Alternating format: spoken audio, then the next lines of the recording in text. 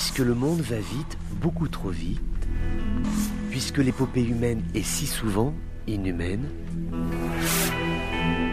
le journal des colères du monde, c'est vous qui l'entendez, mais c'est lui qui vous écoute.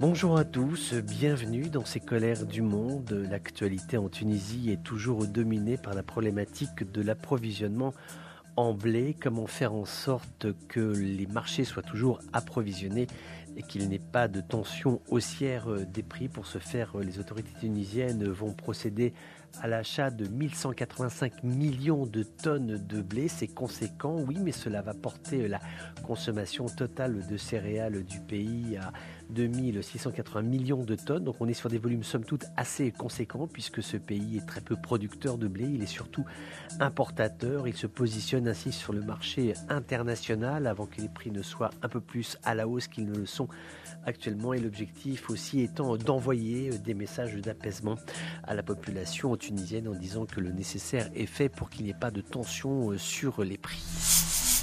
L'inquiétude en Libye alors que le pays a perdu la moitié de sa capacité de production de pétrole puisque le port de Brega est toujours bloqué en raison de différends avec des intervenants locaux qui réclament une meilleure répartition du pétrole. Est-ce à dire qu'il y a des tensions entre l'Est et l'Ouest quant à la répartition des subsides tirés de la précieuse substance?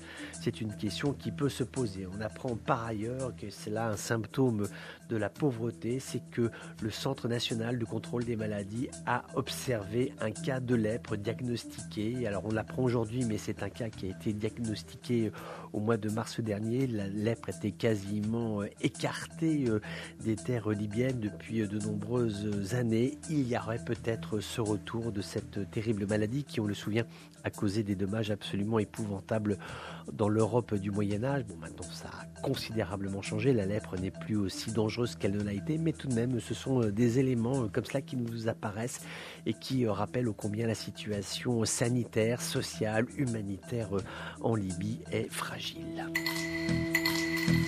Encore un drame dans le camp de Halol, au nord-est de la Syrie, ce camp qui aujourd'hui détient environ 56 000, 57 000 personnes, des prisonniers, essentiellement des prisonnières qui ont appartenu au groupe État islamique depuis de nombreux mois. Il y a des plaintes qui sont posées puisque le groupe État islamique a reconstitué des réseaux à l'intérieur même de ce camp où il fait régner la terreur. On vient d'apprendre que 3 femmes ont été exécutées par des prisonniers qui sont toujours actifs pour le groupe État islamique. Donc voilà, 3 femmes tuées par le groupe État islamique qui arrivent même à se reconstituer dans l'enceinte même de cette immense prison.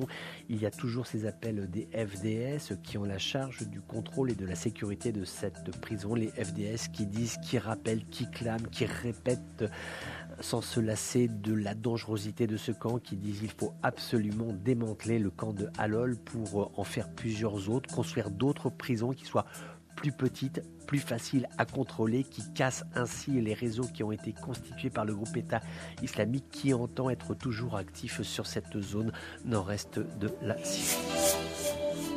Beaucoup de tensions au Proche-Orient, des milliers d'Israéliens ont pris la route, ils se sont mis en marche vers une colonie qui a été démantelée au cœur de la Cisjordanie et ces Israéliens appellent à la reconstruction de cette colonie. C'est une démonstration de force dans un contexte de troubles hautement importants entre Israéliens et Palestiniens. L'armée israélienne, selon les Palestiniens, l'armée aurait bloqué des routes pour faciliter cette marche pro-colons israéliens dans cette zone de la Cisjordanie. Des dizaines de Palestiniens ont protesté contre ces bouclages de routes. Des affrontements ont éclaté, des soldats israéliens ont tiré des balles en caoutchouc ainsi que du gaz lacrymogène sur des manifestants palestiniens. Rappelons qu'hier, L'armée de l'air israélienne a mené des frappes aériennes contre la bande de Gaza, les premières depuis 3 mois, et ceci en représailles à un tir de roquette qui a été entendu depuis l'enclave palestinienne à l'issue d'une réunion à huis clos du Conseil de sécurité des Nations Unies qui était justement consacrée aux violences israélo-palestiniennes. 5 États européens ont signé une déclaration commune dans laquelle ils appellent à ce que cesse la violence le plus rapidement possible, et ils appellent également au statu quo des lieux saints en Israël et sur les territoires palestiniens. À chacun ses colères. À chacun ses colères. Colère, colère, colère, colère, colère. À chacun ses colères.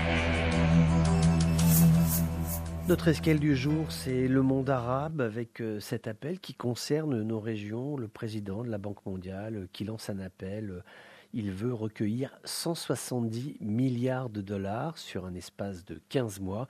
170 milliards de dollars, somme tout à fait considérable, mais nécessaire pour aider les pays à faire face à la crise alimentaire et humanitaire qui est provoquée par la guerre en Ukraine. Alors, c'est vrai que nos pays sont absolument impactés, c'est clairement le cas avec les tensions sur les céréales. Nous évoquions à l'instant même ce qui se passe en Tunisie, mais ça existe aussi dans tous les pays de la zone du Maghreb, également dans des pays comme la Syrie où la tension sur les denrées les plus élémentaires comme les céréales et l'huile se fait sentir, également des tensions au Liban où le pain est devenu, avec la crise économique, le produit alimentaire le plus consommé. Donc il est absolument urgent d'avoir des céréales. Donc voilà, la Banque mondiale dit il faut payer, il faut donner de l'argent pour réussir tous ces pays, toutes ces populations à passer la passe très difficile de cette guerre en Ukraine qui est rentrée dans sa seconde phase avec l'attaque concentrée sur la région du Donbass. Maintenant, 170 milliards de dollars.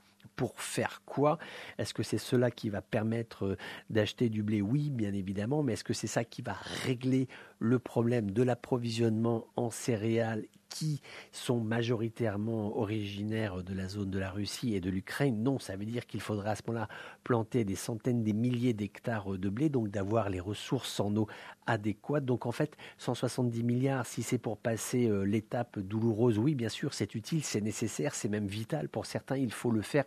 Maintenant, il serait souhaitable que cela s'accompagne d'une réflexion sur la diversité des sources d'approvisionnement en céréales et que certains pays qui ont une climatologie favorable à la production céréalière, que des pays qui ont aussi une tradition de production de blé, c'est le cas aussi en Europe de la France, par exemple, aussi de l'Espagne, aussi, qui a des champs de blé, mais il n'en reste pas moins qu'il faudrait certainement avoir une réflexion plus globale, plus générale, de telle façon à ce que les pays qui bénéficient d'écosystèmes favorables aux céréales puissent ensemble et de concert travailler à la production de cette précieuse ressource alimentaire qui était, il faut le rappeler, au XVIIIe siècle, la ressource qui était le premier aliment de consommation populaire en France. Les gens mangeaient prioritairement du pain. Et aujourd'hui, dans les pays les plus pauvres, dans les régions les plus pauvres, le pain reste l'aliment le plus essentiel. Donc, donner de l'argent, c'est très bien, mais aussi réfléchir à ce que pourrait être une communauté mondiale, peut-être plus soudée, peut-être plus à l'écoute les uns des autres, de telle façon à ce que lorsque crise politique et militaire il y a, ceci n'est pas d'impact sur l'alimentation de populations qui sont déjà, hélas, souvent en souffrance. Voilà, c'était les colères du monde d'un jour comme les autres, mais qui n'étaient pas tout à fait comme les autres. On se retrouve bientôt pour d'autres colères du monde.